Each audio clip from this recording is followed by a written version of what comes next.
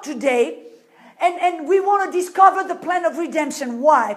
Because until then, from the time where sickness came into the world, until the plan of redemption, we find out that really God healed people on credit. Number one question, what is credit? Anybody knows what credit is? When you buy something on credit, what does it mean? Any idea? You owe the person the amount. You owe some money for the what we feeling. You buy something and then you owe them later. Yeah. In another word, here is a credit card. If you've never seen one or heard of one or have one, a credit card means that you might not have any cash with you at the moment, but you want to buy something. Let's pretend you want to buy a TV, but you don't have. You want to buy it, have it, but you want to pay it later. So you use a credit card to buy the TV, and then it will give you 30 days to pay it later. And what happens is, when you buy it, then the merchant will send the bill to your bank, and then 30 days later, your bank will send you a piece of paper that says, okay, now you owe me that much money for the TV. That is credit. It means you buy something because you cannot pay it right there. You buy something and then sometime later you will pay it. Amen? Now you understand the concept? So in another word, until from the time sickness came into the world, until the time of the plan of redemption, when Jesus came, what is the plan of redemption? Anybody knows? What is the plan of redemption? I'm in second year, correct? So you're a little smarter. I guarantee you know what it is. You're just too shy to say it. Because if you've been in first year and went all through first year, you've heard about the plan of redemption. The plan of redemption is the legal act when Jesus climbed on the cross to pay the penalty for the sin of the whole world. It is when Jesus, if you allow me to say it this way, it's the legal right where Jesus paid for the invoice. Until then, from here, until he went on the cross, Jesus, God, and Jesus healed people on credit. And the day, the plan of redemption, when he paid with his blood, that's the day he paid the invoice. He paid the price. And until then, he healed that credit. But the plan of redemption, when he hung on the cross, he became sin. He became a curse. He received stripes on his back. At that moment, at that place, at that moment, he paid the invoice for your healing, for your sins, for everything, for your prosperity, for everything that God has bought for you. He paid the price right there. Amen. Now, you notice that I said, where is my glasses? On my head. Isn't that amazing? You notice that I said that it was the legal act. The legal act that when Jesus paid for sin, sickness, poverty, all the works of the devil. Legal act. Why do I call it a legal act? Because God is a just God. And anything that God does, he has to do it legally. Because you see, yes, God is sovereign, right? But God has put his sovereignty into his word and into the laws that he's put in place. You see, God has put things into place from the very beginning. And God is not going to break his own laws. God is not going to break his word and do things. Oh, he's going to do it differently. No, God has to abide because God is just. God will abide by his own laws. And so when I say that it's the legal act, it means that God had to do it the legal way. Why? Because you remember at the beginning when God created Adam, he gave him all authority. Here are some references. In Genesis 1, verse 26, 28. Let us make man in our image. And let us give him dominion over all the works of our hands. Amen. And so we find out that man, Adam, was given all authority. The Bible also said in Psalm chapter 8, verse 4 and 8, it says, what is man that you are so mindful of him? Amen. You have made him a little lower of Elohim, the Father, the Son, and the Holy Ghost. And you have put all things under his feet and gave him dominion over all things. You see, at the law, what God has put in place legally is that God created the earth, but then he gave it to man. This is found in Psalm 115, verse 16. He says, the heavens, yes, the heavens are the Lord's, but the earth, he has given it to the sons of man. So what did God do legally is that God had authority in heaven, but then he delegated his authority on earth to man. So it is man who had authority on earth. Amen. But then you remember what Adam did. He did not exercise that authority. And by being passive and not exercising that authority, what did he do? He gave permission to the devil. And by doing so, he went over and gave him permission and gave him that authority. In Luke chapter 4, in Matthew chapter 4, when Jesus was being tempted, amen, the devil said, look, those kingdoms and all that authority, I will give it to you if you worship me, for these have been delivered unto me. When was it delivered to him, and who delivered it to him? Adam, right there at the beginning, Genesis chapter 3. Amen. And so we find out that men had authority. The devil took that authority. Amen. And so in order for God to take back that authority, he had to do it the legal way. Number one, he had to be a man. Because at the origin, man was the one who had authority. So that it had to be a man that come. Men lost it. It was men that had to regain it. That's amen. But the problem, we have a big problem. What is it? Man is sinful. And therefore, in his sinfulness, man is under the dominion of Satan. And because he is under the dominion of Satan, he cannot overcome him. He cannot take that authority back. So what did God have to do? You see, in order to take that authority, God had to become a man, but it had to be a man without sin, and God was the only one that could qualify. That's the reason why that God found a virgin, put the seed of the Holy Spirit in the womb of the woman, and it produced a man who was 100% man, the Son of Man, and 100% God, the Son of God.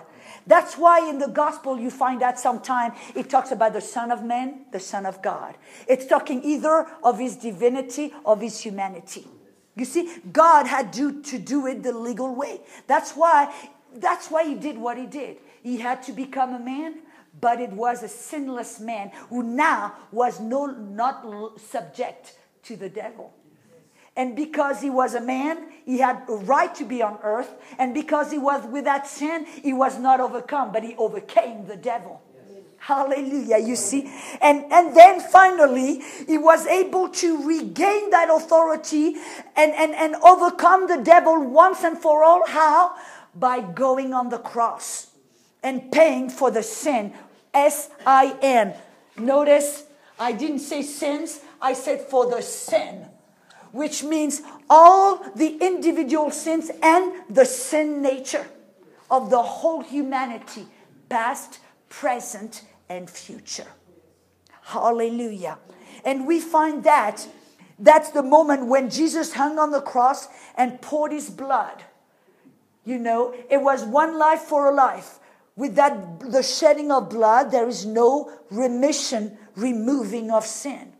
And that's at that moment when he shed his blood. It's the shedding of the blood that paid the price, that paid the invoice. And this is found. Do you know where the plan of redemption is found? Isaiah, I'll give you a hint. Isaiah 53. Well done. Yes. In Isaiah 53, verse 4 and 5. Let's look at it together. He says, surely he has borne our grief, and he has carried our sorrows. Yet we did not esteem him. We esteemed him stricken, smitten by God, and afflicted. But he was wounded for our transgression. He was bruised for our sins. The punishment for our peace was put upon him, and by his stripes we are healed. You know, I always have people, when I refer, when I make reference to Isaiah 53, you will have those that say, Audrey, it's only talking here about salvation. It's talking about, spiritual healing. That's what people think. But you see, it's amazing because when you look here at the words, when he says he carried our grief, and he carried our sorrows, in the Hebrew, listen to those words. The word grief in Hebrew, it's the word choli. Choli. And this is what it means. Anxiety, disease, sickness. And then when he says carried our sorrows, it's the word makoba. It's a long word.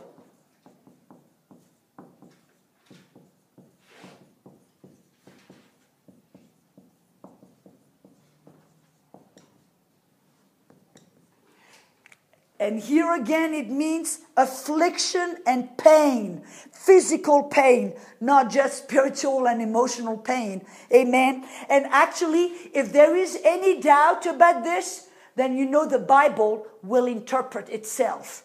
Because if you go to Matthew chapter 8, Jesus actually quotes this very verse of Isaiah 53.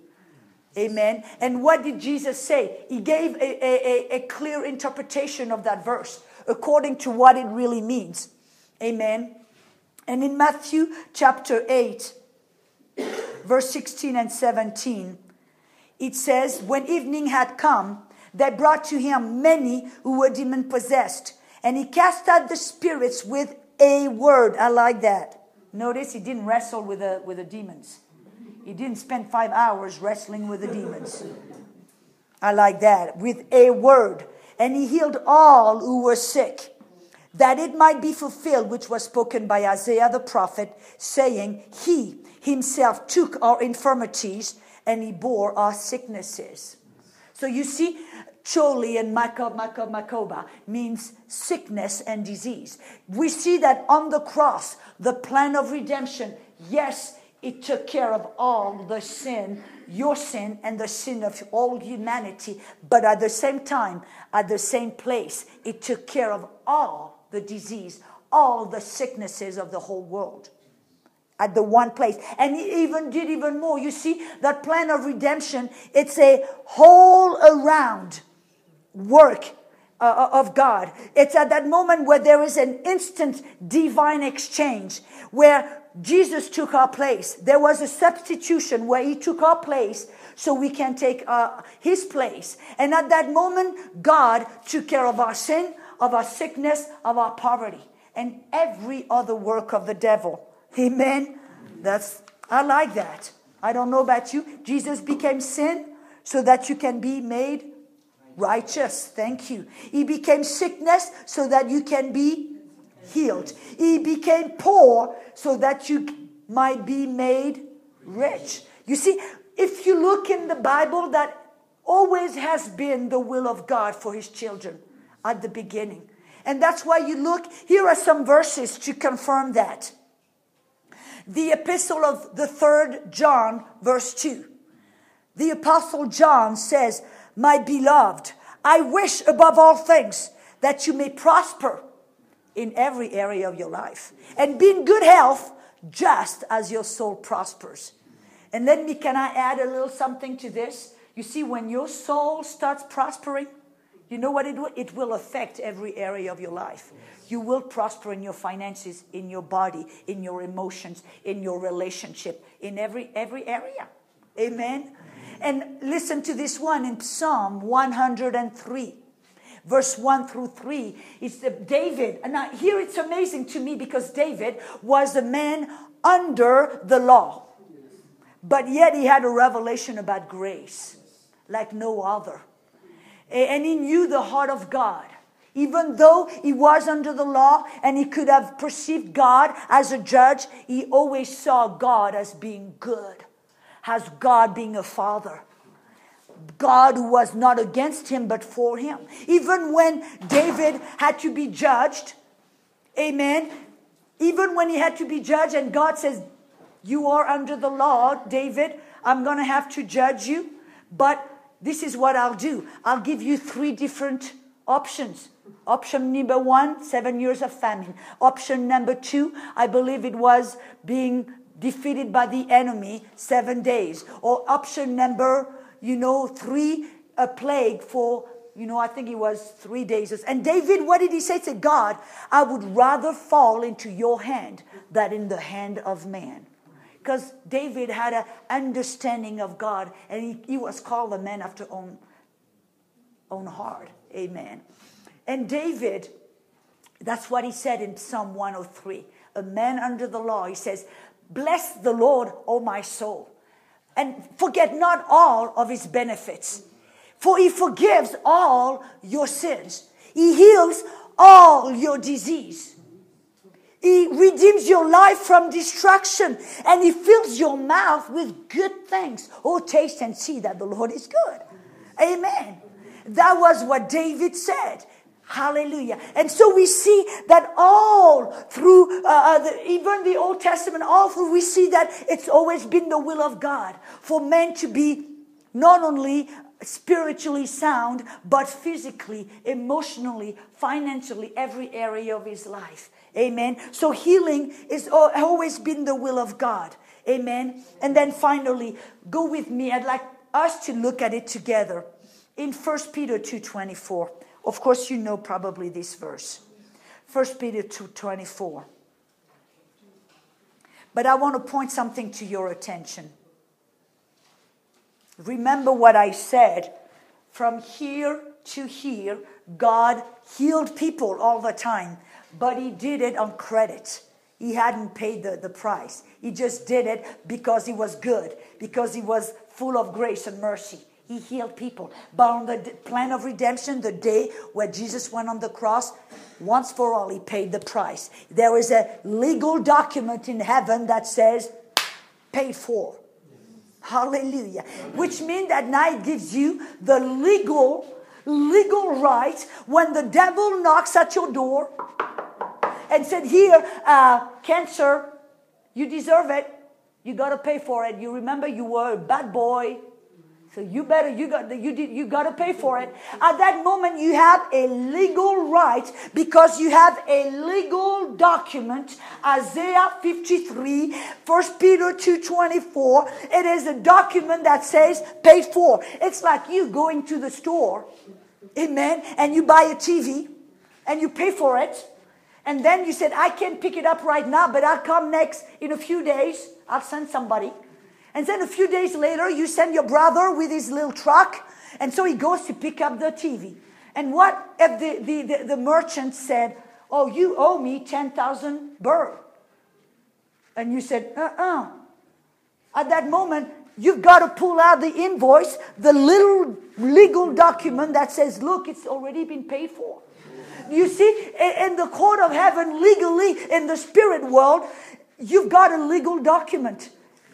Isaiah 53, 1 Peter 2:24. And look at what 1 Peter 2:24 says. By the stripes, he himself bore our sins on the cross. In his own body on the tree, that we having died to sins might live for righteousness. By whose stripes? You were healed. You see, Peter, even though he was present at the cross, he saw him hanging on the tree. But when he wrote this epistle a few years later, what did he do? He looked back in the past.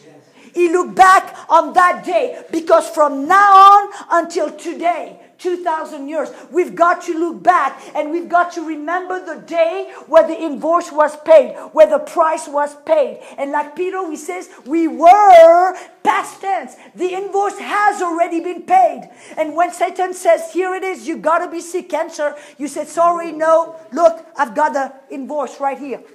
Paid for. Paid for. And legally, then he has no right. Unless you don't know about it. And that is the problem.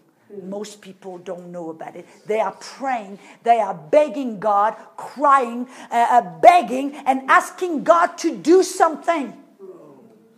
Because they don't know. They're asking God, please pay for my sickness. Would you? Please pay for my invoice right now. I'm trying to be charged with a sickness. Please, would you pay for it? Please, would you do something? What they don't know, in their pocket, they have the legal invoice that said it's already paid.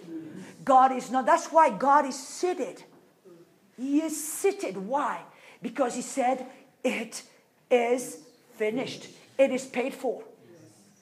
But most Christians don't know that they have in their pocket a legal document that said, your sickness is already paid for. The devil is just trying to charge you for it twice, to make you pay for it again. But you see, if you know about it, hallelujah. Amen. Glory to God. Amen. Isn't that good? Yes. That is good. Then number 9. Let's move a little along just to see in the rest of the scriptures. There are many in the New Testament. Now, proof that show us, yet it is the will of God for us to be not only healed, but to be healthy. The number 9 proof is the fatherhood of God.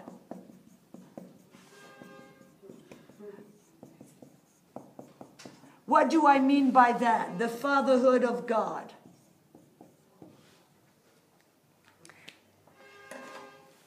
Second Corinthians 6:18. 2 Corinthians 6:18. God declared that as part of the new covenant, he was going to be a father to us. And of course, the picture that we have of a father, you know, every one of us in this room have a different picture of what a father is. And why? Because every one of us in this room have had a different experience of a father. Whether your father was good or he was, you know, abusing you, beating you up with his words or his hands. Whether he was maybe a workaholic, always worked, never was home. Or maybe, you know, he was a good father. Or maybe, I don't know, you fill in the blank. But whichever picture you have of a father will be a reflection of the Heavenly Father. And so for some of us, we have to kind of renew our mind and try to imagine God as being not only a good father, but the perfect father. Because God said, I want to be a father to you. And so what kind of father is God? In Luke 11:11, Jesus tried to, you know, that's one of the reasons why he came. He said, I come to show you the Father. Because you see, until then, through the law, the people, Jewish people did not know, had lost who God is. They no longer saw him like Abraham, Isaac, and Jacob as a good God. They now saw him as a judge who was quick to punish, quick to judge and condemn, who was like a, you know, I call it an excessive, compulsive perfectionist. You know anybody like this? You go to their house, man, you better walk straight. Because don't put the glass here, it's going to put a stain. Or don't sit there, it's going to do this. You know, you get so... Oh, I know people like that. But you know what happened? You were around them, you're like walking on eggshells. You're like, you don't feel comfortable. And that's how they saw God. They saw God as being, you know, ready, quick, and whose will and desire, because after all, he was so holy, his desire was to immediately condemn you if something was wrong. That's how they forgot who God was as a good father. And so Jesus said, I've come to show you the Father. I've come to show you the heart of God. And Luke 11:11. Luke 11:11.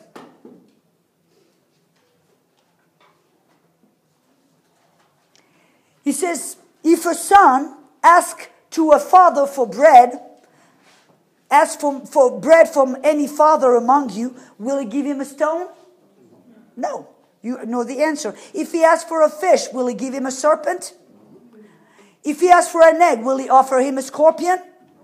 If you then, being evil, or you could say being carnal, natural, know how to give good things to your children, how much more will your heavenly Father give the Holy Spirit to those who ask him? God, Jesus is saying here, if you, as a natural father, if your son asks you for bread, you will give your son bread. You will give him bread. But you know what I like? And the scriptures actually show us, that healing, Jesus said healing is the bread, children's bread. Have you read that? He says healing is the children's bread in Matthew 15, verse 26 through 28. Jesus called healing the children's bread. You know what that means? Then Jesus said, if a son asks for bread, asks for healing, will God refuse him? Will the Father say, no, I'm going to give you something else instead?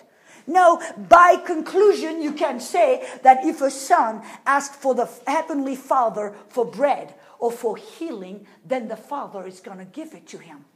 Amen? Hallelujah. In Acts, we also know the Bible says that God gives good things, right? We just read the Father gives good things. How much more, if you know how to give good things to your children, how much more will your Heavenly Father give good things to your children? But you know what the Bible also tells us? That healing is a good thing. Yes. Acts 10:38. Had Jesus, anointed with the Holy Spirit and power, went around doing good. And doing what? Healing all who are oppressed of the devil. By conclusion, you can say healing is good. So if you, evil father, know how to give good things to your children, how much more will your heavenly Father give you good things? And healing is a good thing. Healing is the bread of the children. So you see, your heavenly Father wants 100% give you healing. Because it's good. Because it belongs to you. It's your bread. Hallelujah. Amen. Glory to God. And in Exodus 23. And here it is, I like it. You know in Matthew 6 when Jesus says the Lord's Prayer, he said, Our Father which art in heaven, hallowed be your name. You know, your will be done, your kingdom come on earth as it is in heaven. Give us today our daily bread. You know what that means? That healing, that be something we have a right to partake of every day. Because healing is the children's bread. Yes. Give us today our daily bread. Keep us healthy. That's what Exodus 23 says. God will bless your bread and your water and take sickness from you. There will be no miscarriage among you. If that was in the Old Testament, how much more will it be today? Yes. They did it, God did it on credit. During in Exodus, today He's paid the price. How much more do we have a right? And know that God, not only will He take sickness out of our midst, He has taken sickness out of our midst. Amen? Hallelujah. Number 10. Jesus, the Good Shepherd.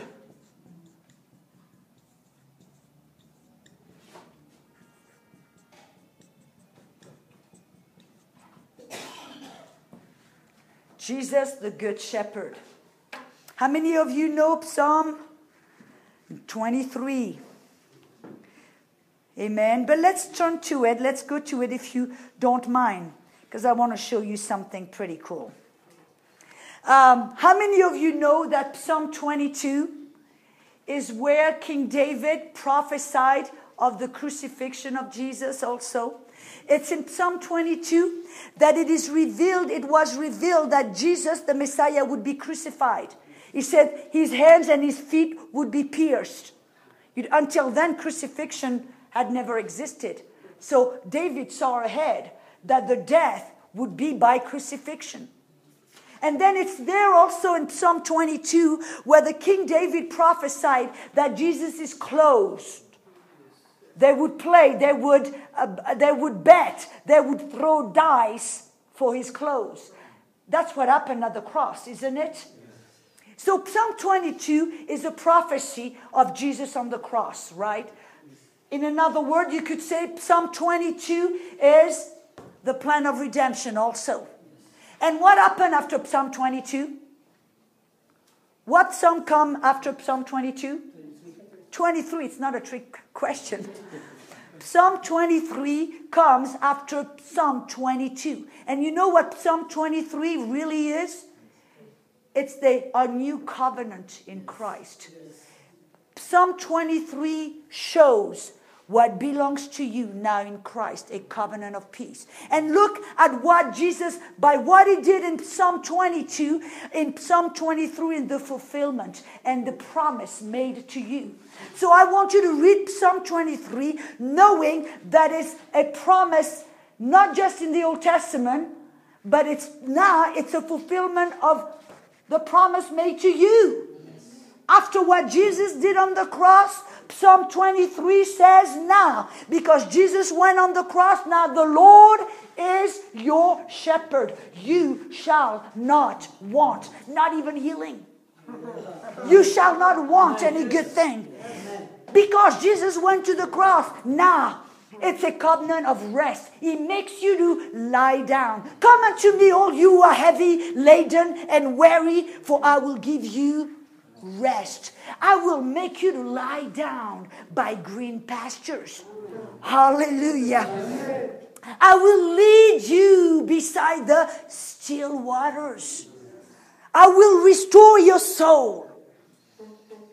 And God is promised to lead you in the path of righteousness. That's what now the Good Shepherd, Jesus Christ, and the Holy Spirit have promised to do in your life now, today. But notice it says, but yea, though I walk through the valley of the shadow of death. Do you see a difference here? God leads you by the green pastures. He brings you and leads you by the still waters. He guides you by the path of righteousness. God does that. But is it God guiding you in the valley of the shadow of death? No. You see, now though I walk, God leads you in the path of righteousness, but we end up walking and getting into the valley of the shadow of death. Why? Because sometimes our own mistakes. We make wrong choices. We take wrong turns. Sometimes also because we have a testimony for Jesus Christ. And the devil doesn't like it. Sometimes because we take a stand for faith on the word. And the Bible says in Mark 4 that the devil comes because of the word. To attack the word. To attack your faith. So yes, sometimes we will end up in the valley of the shadow of death.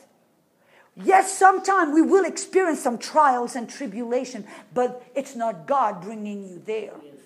Amen. But the good news is, even though you might be in the valley of the shadow of death, God is with you.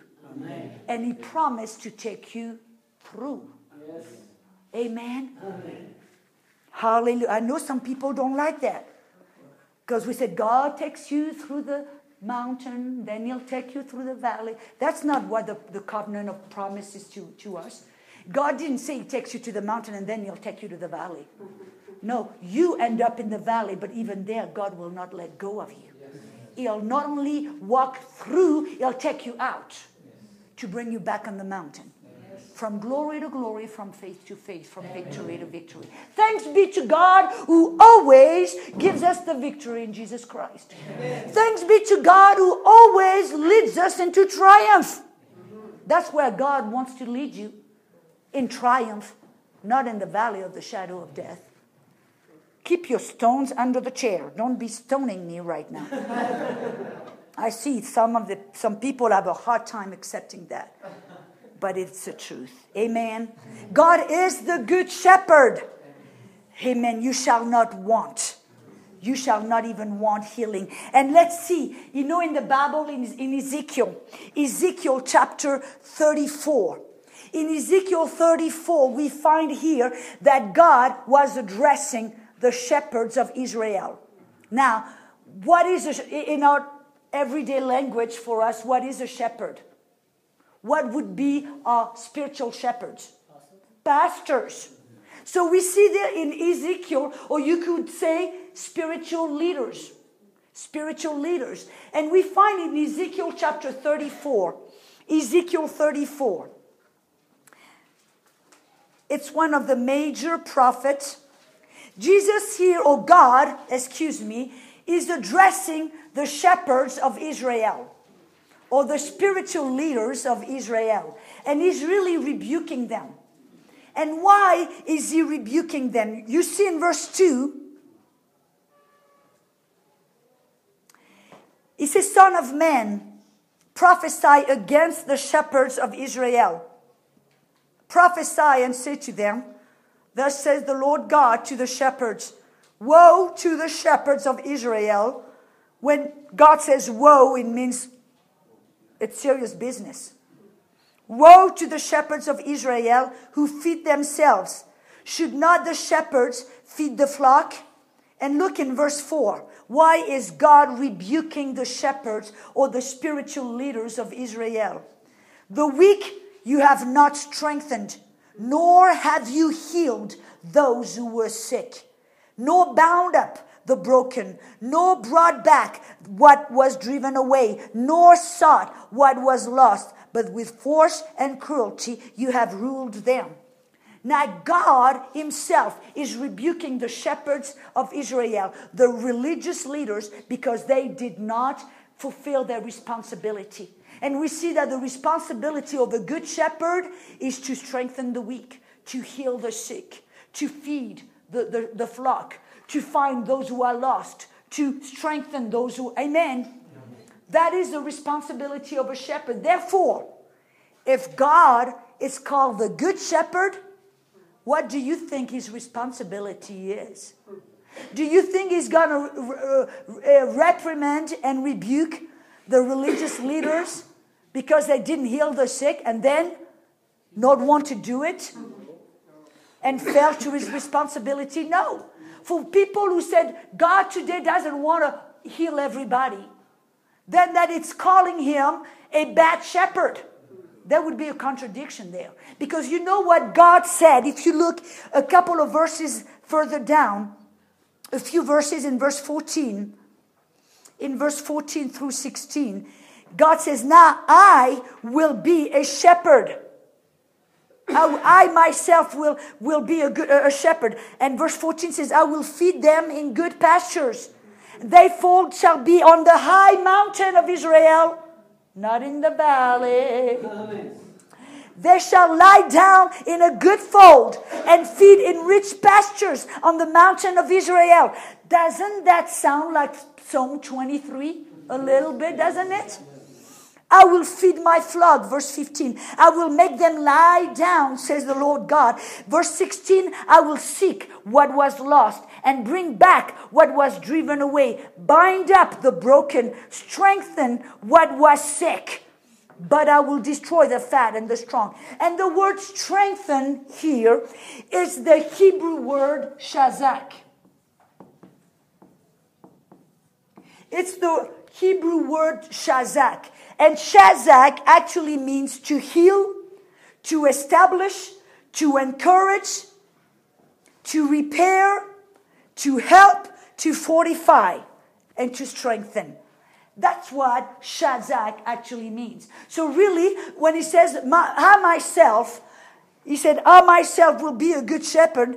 I will, verse 16, I will strengthen, heal, fortify, help, encourage. I will establish those who are sick. That is the good shepherd. Right here, really, it was a prophecy again of the new covenant. Jesus, our good shepherd. That was a prophecy also, Psalm 23, the same thing. What Jesus did for us. That's why Jesus, you see, he addressed people who were under the law.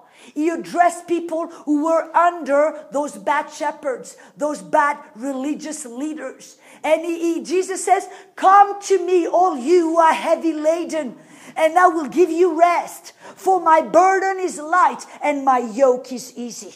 Yes. That's what Jesus was saying. Amen. Because Jesus knew that the religious system of the day were not healing the sick, but were putting heavy bondage of people. Amen. Hallelujah. Number 11. We need more space, don't we? The bride of Christ.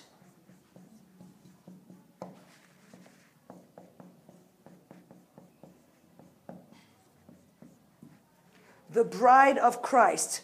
I would like you, ladies and gentlemen, to look at your neighbor and says, you are the bride of Christ.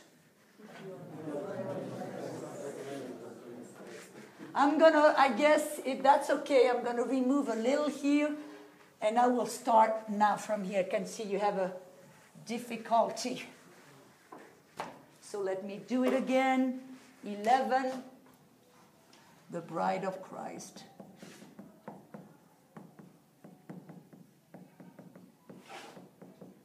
Hallelujah. We all are part of the bride of Christ. So we have to ask ourselves the question. We know that marriage is really a type of Christ and the church. Isn't that true? Yes. Marriage is the type of Christ in the church. Ephesians 5:25. Let's read that scripture really quick. Ephesians 5:25.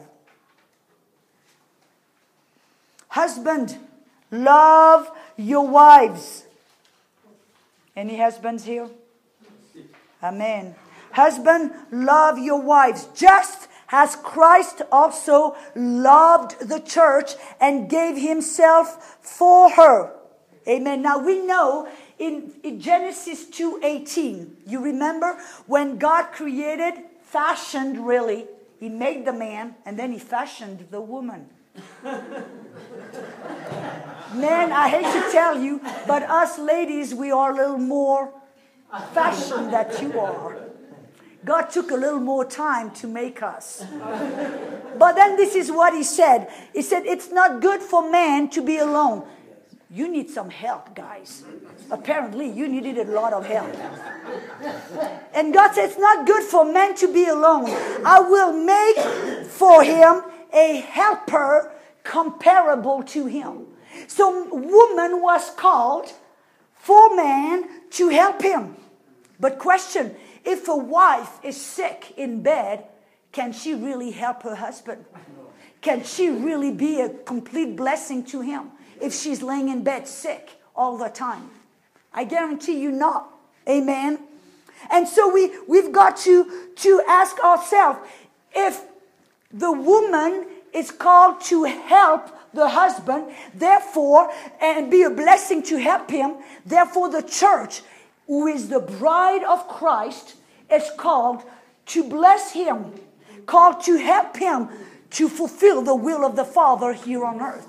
But how can the bride of Christ fulfill her call and fulfill her mission if she is sick in bed? How can you go and be a helper if you are sick? And I'm talking about the bride of Christ. Amen? And do you think that the husband would take pleasure to see his wife weak and sick and suffering? No. And neither will Christ, as the husband, would take pleasure to see his bride weak and sick and struggling with pain and sickness. But we see an example here of how did Jesus deal with a woman who was sick. You remember it's found in Matthew chapter 8, verse 14 and 15. Matthew 8, 14 and 15, we have Peter, mother-in-law. Amen. And Jesus went to Peter's house. But the Peter mother-in-law couldn't do anything. Why? Because she was sick, laying in bed. So what did Jesus say and what did he do? Woman, I don't care if you're sick. Just get up and serve. Is this what Jesus said? No. He went over her and healed her. He healed her. And then she was healed. And then she was able to get up and serve them. And so we see that Jesus here never asked anybody to serve but endure sickness. So you can glorify God. So you can display the grace of God. I am so weak and I'm sick. But no, here, endure. No, Jesus never asked her to endure the sickness and help them and serve them. No, he healed her first, and then she was able to serve them. And then we see also in Ephesians chapter 5, verse 28 and 30. I love that. Now remember, Christ is our husband. We are the bride. You make a pretty good looking bride, by the way. I know that might sound a little odd for you, gentlemen. But you are part of the bride. And verse 28 says, so husbands ought to love their own wives as their own bodies. He who loves his wife loves himself. For no one has ever hated his own flesh. But listen, he nourishes it and cherishes it just as the Lord does the church. The Lord cherishes his bride, nourishes his bride, heals his bride, takes care of his bride. Come on. For no one has ever hated his own flesh, but nourishes and cherishes it just as the Lord does the church. For we are members of his body, of his flesh, and of his bone. Hallelujah. And so we find that just as a husband, listen to it. If you want your wife to treat you good, love her. Treat her good. And I guarantee you, she will get up, serve you, help you, do everything she can to be a blessing to you. Amen. And so that's what Christ did for us. He blessed us. He loves us. We love him because he loved us first. He heals us. And what I do, it motivates us. Now we get up. We want to be a blessing to him. We want to serve him, help him, bless him, do everything to be a blessing to him. Amen. Christ has never asked us to take anger, sickness, to keep sickness and endure it. And serve him no matter what. He never asked that of us. No, he loves us. He cherishes us. He nourishes us. He heals us. He takes good care of us. He loves us.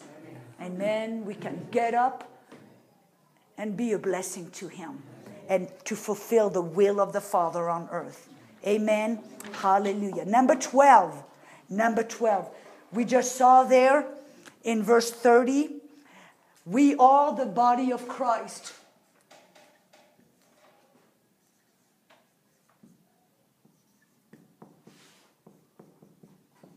We are the body of Christ.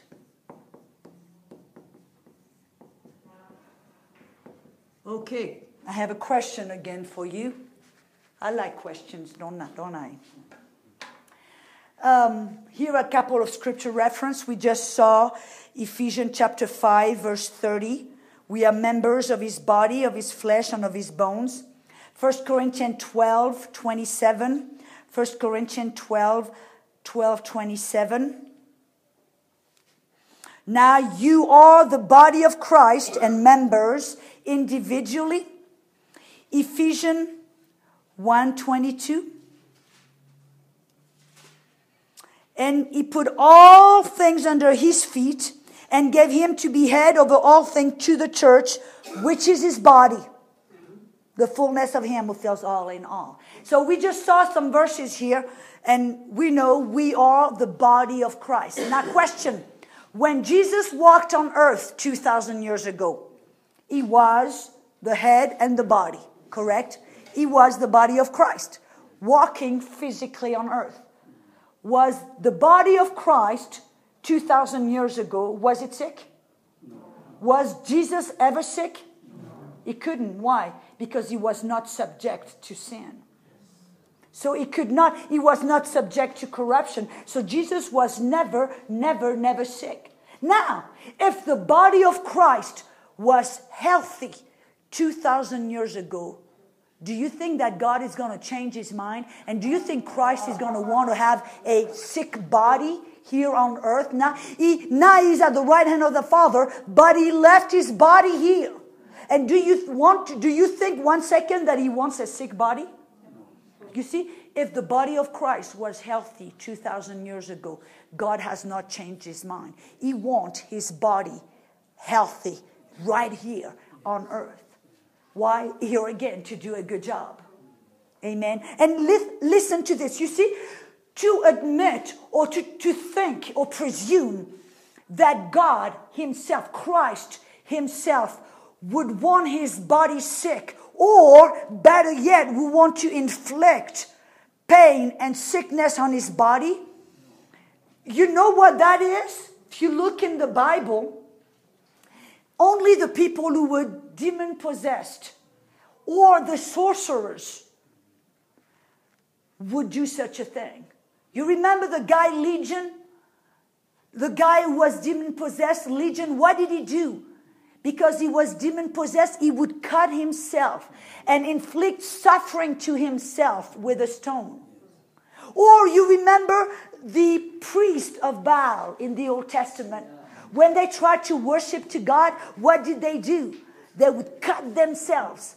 Only the devil would do that to the people he possesses. And God who possesses us, we are Christ possessed. Yes. Christ would not inflict pain to us. That would make us like the priest of Baal. That would make us like the demon-possessed people. Do you see where I'm going? Do you understand what I'm saying here? Amen. Christ, we are his body, and Christ is never going to inflict pain to his own body. Amen. Hallelujah. Amen.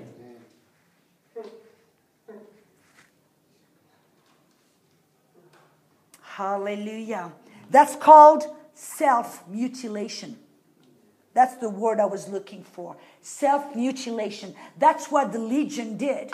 Because he was demon-possessed. Possessed of the devil. He would cut himself. He would mutilate himself. But we are God-possessed. And God will never want to mutilate us and inflict pain to ourselves. Amen. I hope you understand what I'm trying to talk about here. Number 13. We are... How much time do I have? Oh, good. The priest. We are the priest of God. Hallelujah. 1 Peter 2:9, what does it say? You are a holy nation, a royal priesthood.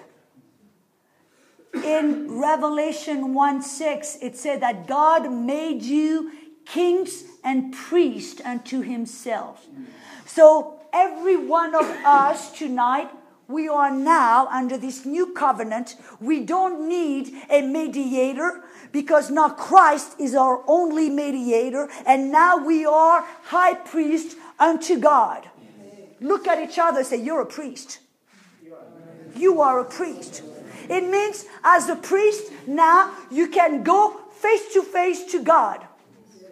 You can go directly to God to offer sacrifices.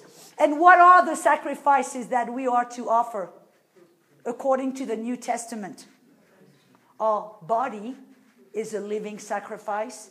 Our life, our praise is a sacrifice. Our confession is another sacrifice. These are the sacrifices as priests that we are to offer. But I want to look in the Old Testament. What was the prerequisite or the regulation for a priest? You'll understand what I'm talking about. I see some of your faces going. Under the Old Covenant, there was very strict rules about who could be a priest and who could go into the temple and who could appear into the Holy of Holies. There were very strict rules. But let's look at it in Leviticus 21. Leviticus 21 is the third book of the Bible. Leviticus 21, verse 16.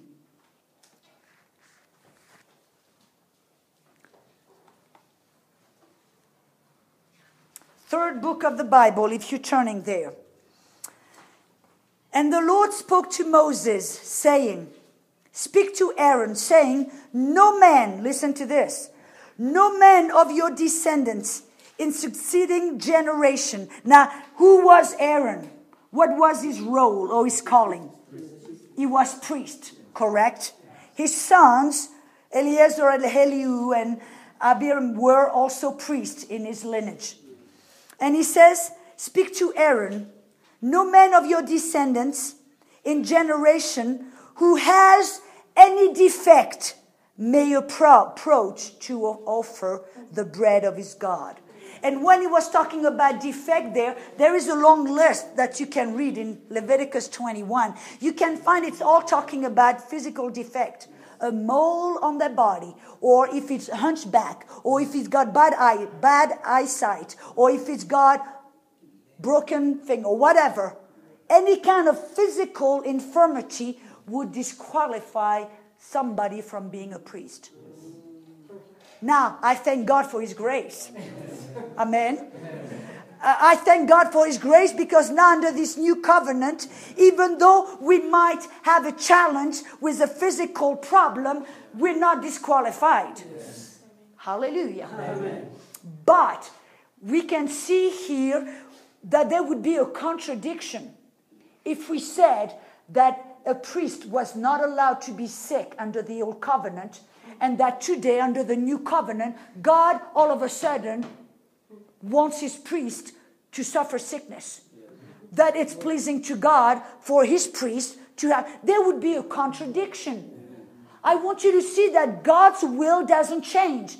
Why? Because He hates sickness. That's His enemy, just like sin. And just like a priest, if he had any sin, had to, have it under the blood, and sin was not allowed in the priest when he came in God's presence. At the same time, sickness was not permitted in the priest in order to come in God's presence. So you see here that there is a continuity. There is the same will. God has not changed His will. That shows us that if He did not want sickness in His priesthood in the Old Testament, God does not want His priest to be sick. Amen. Then, number 14.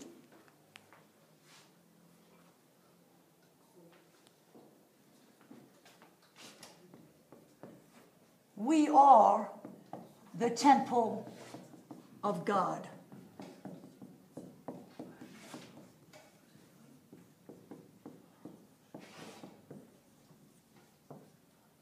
We are the temple of God. 1 Corinthians 3:16. 1 Corinthians 3:16 says, know ye not that the Spirit of God lives in you, and you are the temple of God, of the Holy Spirit. Look at your neighbor and says, you're a temple. You are a good-looking temple. Why? Because the Spirit, Christ lives in you, the Spirit of God. You see, as in the Old Testament, there was first the tabernacle, where that they were carrying around, and then Solomon built a temple, correct? And then that's where the presence of God was, in the Holy of Holies, or the holiest place, behind the veil. There was the mercy seat with the cherubim, and there dwelled the presence of God. And then you remember that when Jesus hung on the cross and shed his blood, it says, "It is finished." And at that moment, the veil ripped from top to bottom, and the presence of God left. And where did it go? In us. The presence of God is not in you. No more in a building, but in you. Now, let's then look what were the regulation for the temple in the Old Testament. The regulation, if you were in Leviticus 21, then stay there. In verse 23. Leviticus 21, verse 23.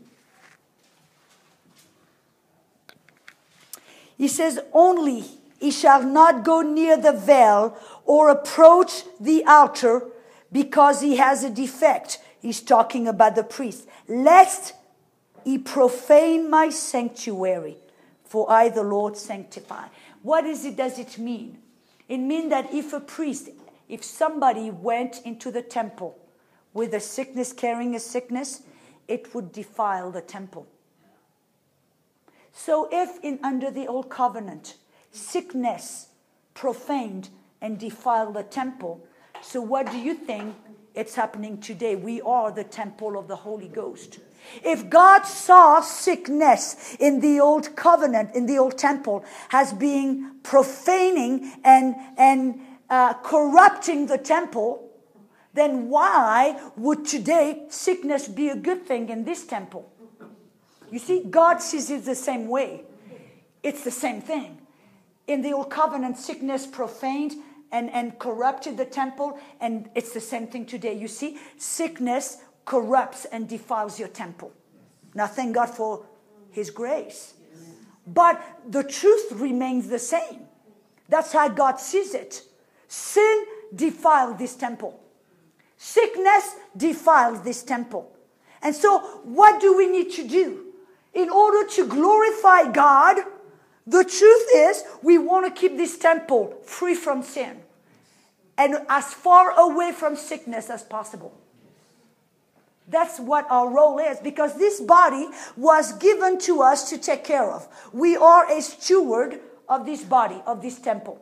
Now you're a priest. Like in the old covenant, the priests were stewards of the temple. Now you are a priest and a steward of this temple. So now your role, what it is, just like the priest, his function was to keep any sin and any sickness away from the temple. He had to be careful and really pay attention that no one would go in there and bring any kind of sickness. Now that's our role also as high priest. Kings and priests unto our God. What we want to do, we want to keep sickness away from this. We want to keep sin away from this, because this is our temple. Hallelujah. 1 Corinthians 3:17 says, "If anyone defiles the temple of God, God will destroy him." But I thank God for his grace. You see, the truth is we might not always attain to the goal, which means walking in perfect health 24 hours a day, 7 days a week. But our goal is to keep it away. Our goal is, if something tries to get in, we want to get it out and not keep it and cherish it and nurture it like Christians do.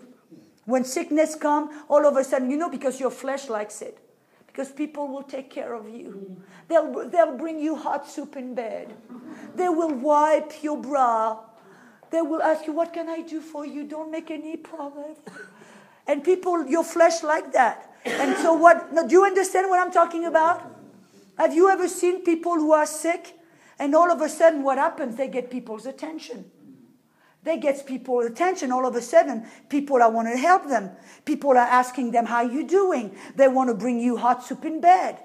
And they want to, don't hurt yourself. Let me help you. And then all of a sudden, "Oh, I like that. I like that attention. So, oh, I'm feeling not good. So there were, did you notice why there were times where Jesus asked people, do you want to be made well? Strange question, isn't it? I'm taking a little side journey here. I believe it's the Holy Ghost, but Jesus sometimes asked that odd question to a sick person. Do you want to be well? Why?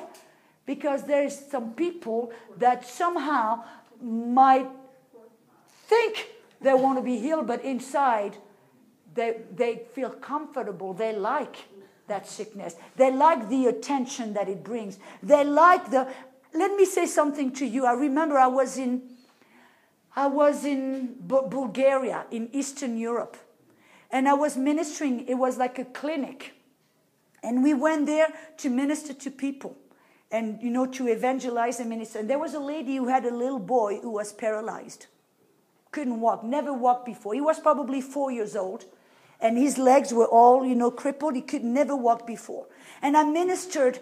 And I could tell that little boy was even possessed or oppressed or whatever by a demon. Because I would try to touch him and he'd go like this and look at me like almost... And then finally I asked the mother if she wanted to receive Jesus, which she did. And the moment she did, then I laid my hands on that little boy, and something happened in that little boy. All of a sudden, it's like something snapped and that demon left. And all of a sudden, I took the little boy to pray for his healing. And I took him and I put him on the floor and I said, come, and he started to walk. God healed him. But you know what happened? The mother got mad at me. Yes. She got mad. You know why? Because she was receiving money from the government because her child was crippled. And she told me, she said, now, because he walked, I'm going to lose all benefits.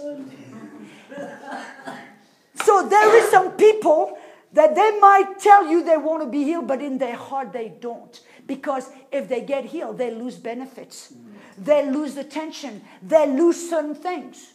So you see, us as Christians, as priests unto God, we've got to fight against that. And we want, anytime sickness is here, we've got to want to get it out.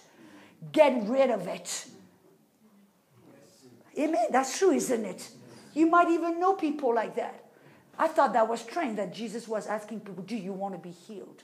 Do you want? Because he knew that some people didn't really, deep down in their heart, didn't want to.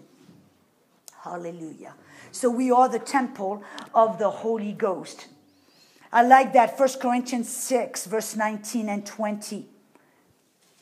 He says, do you not know that your body is the temple of the Holy Spirit who is in you, whom you have from God, and you are not your own? That temple belongs to God. You're just a steward.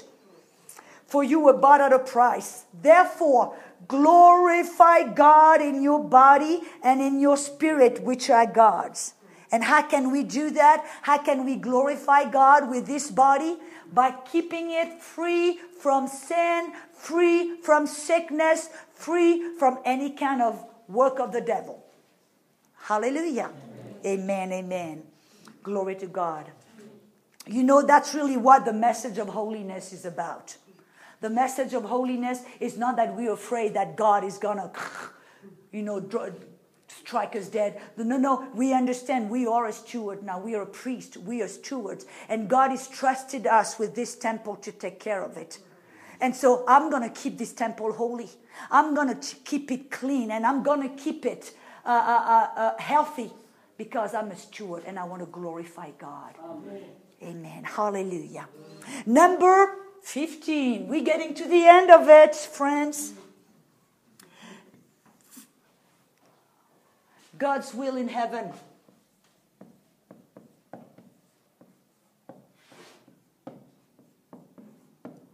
God's will in heaven. So let's look at the will of God in heaven. You see, we went from creation, we went all the way down Old Testament, ministry of Jesus. Then we looked in the epistle and the New Testament, and then now we are in heaven.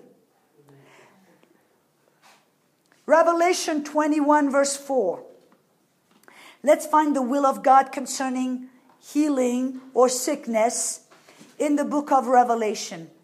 In chapter 21, we see a picture of heaven. I like Revelation 21, shows us what it's going to be like in heaven. And so in verse 4 it says, and God in heaven will wipe away every tear from our eyes. There shall be no more death, no sorrow, no crying. There shall be no more pain, for the former things have passed away. And you remember what we said? We said that, poverty, sickness, all the works were a form of death. It was produced by spiritual death. Spiritual death produced sickness, poverty, hatred, everything else, which in turn would produce physical death. And it says here in heaven, there is no more death, no more no more pain, no more cry. Amen. That's good news. That means then in heaven, there is no more sickness. That was a good time to say hallelujah. Amen. And so we see that at creation, there was no sickness at creation. God's perfect will was seen in creation, and there was no sickness, no death. And then we see in heaven, here again we see God's perfect will in heaven. No more death, no sickness, no pain. And so if you ask anybody, what is the will of God? Would there be sickness in heaven? Most people will say, no, of course not. But then if you ask them, should there be sickness here on earth? You'll have all kind of answers. Amen. You'll have all kind of answers. But here's the truth. God's will doesn't change. You see, He said, I am the Lord, Malachi 3:6. I do not change. Which means that His nature doesn't change. His character doesn't change. His will doesn't change. His mission didn't change. He's the same. That's what Jesus said. In Hebrew, He said, I'm the same yesterday, today, and forever. His will remained the same. And that's why we spend so much time to go from Genesis all the way to Revelation, to show that the will of God didn't fluctuate, didn't change. The will of God, even though there was a time where there was the law, and I wish I had you. How many of you had me 2 years ago for prayer? Anybody had me for prayer or for righteousness? Well, golly, I wish you heard my teaching about the true nature of God and why the purpose of the law, why God brought the law. And we see that through the law, God had brought some wrath. Sin had to be judged. But His heart and His purpose in doing that was not because He was a judge, mean and harsh and wanting to punish. But He had a purpose in it. And His purpose was good. And it was not to punish people. Let me say it this way. It was not to help people walk straight and be righteous. The law was to bring people to Christ. To show them you cannot be righteous on your own. The law was called the ministry of death, the ministry of condemnation. With the law was the knowledge of sin. With the law came wrath to show people you cannot be righteous on your own. Because you see, the law, there was such a high standard, nobody could fulfill the law. Nobody could be righteous. And therefore it brought people to a point where they said, I need mercy. I cannot be righteous on my own. I need mercy. And that's why God says now, here is Christ. It guided Galatians chapter 3, verse 19 through 24 says, the law came to bring us to Christ. Amen. And so we see that all through the Bible, God's will remained the same. Even when God had to punish people under the law, every time people needed healing, God would bring healing, would make a way for people to get healed, because that was His will. Amen. And so we see that all through the Bible, God's will was healing and for people to stay healthy. And you remember in Matthew chapter 6, verse 10 and 11. Matthew chapter 6, verse 10 and 11. when Jesus taught the disciples how to pray. He says, this is what you pray. Our Father, which art in heaven, hallowed be your name. Your will be done, your kingdom come on earth as it is in heaven. Question, what is the will of God in heaven? We just saw it. Yes. Revelation 21:4. What is the will of God in heaven? No death, no sickness, no pain. And Jesus said, when you pray, you have a right to ask that the will of the Father, which is in heaven, come down here on earth. And you notice he said, your kingdom come, your will be done. Did you notice in Luke 10 verse 9 and in Matthew chapter 9 verse 35, when people got healed, what did Jesus say? Today, the kingdom of God is come near you. You see, what was the kingdom of God? The kingdom of God came when people was getting healed. Yes. When people were getting free from demons. Amen. He says, today, the kingdom of God. Tell them the kingdom of God is come to your house. Amen. So when the kingdom comes, it means people are getting healed. People are getting delivered. And Jesus said, guys, when you pray, you can approach the Father and ask him that the kingdom come. Healing come to your house. That your will be done on earth as it is in heaven. No death, no pain. Do you see there? Yes. That is your right. Yes. Because the will of God in heaven, the will of God in heaven is no sickness. Therefore, now, and he says, you can pray and ask that his will, the same thing that is in heaven, come to earth, so that the rule of the kingdom be made on become to the earth. That is the message of the kingdom. Amen. The message of the kingdom is that what is in heaven could come here on earth, which is deliverance, healing, prosperity. Yes. Losing the devil, losing dominion. Amen. That is the message of the kingdom. Amen. Hallelujah. Amen. Glory to God. Amen. Now, does it mean that we always gonna get there? Mean that everybody's going to get healed? Everybody's going to be delivered? No. But at least that must be our goal. You see, we must shoot for the stars, as we say. We must shoot for heaven and expect heaven to come here on earth. We must expect the dominion of heaven to be right here on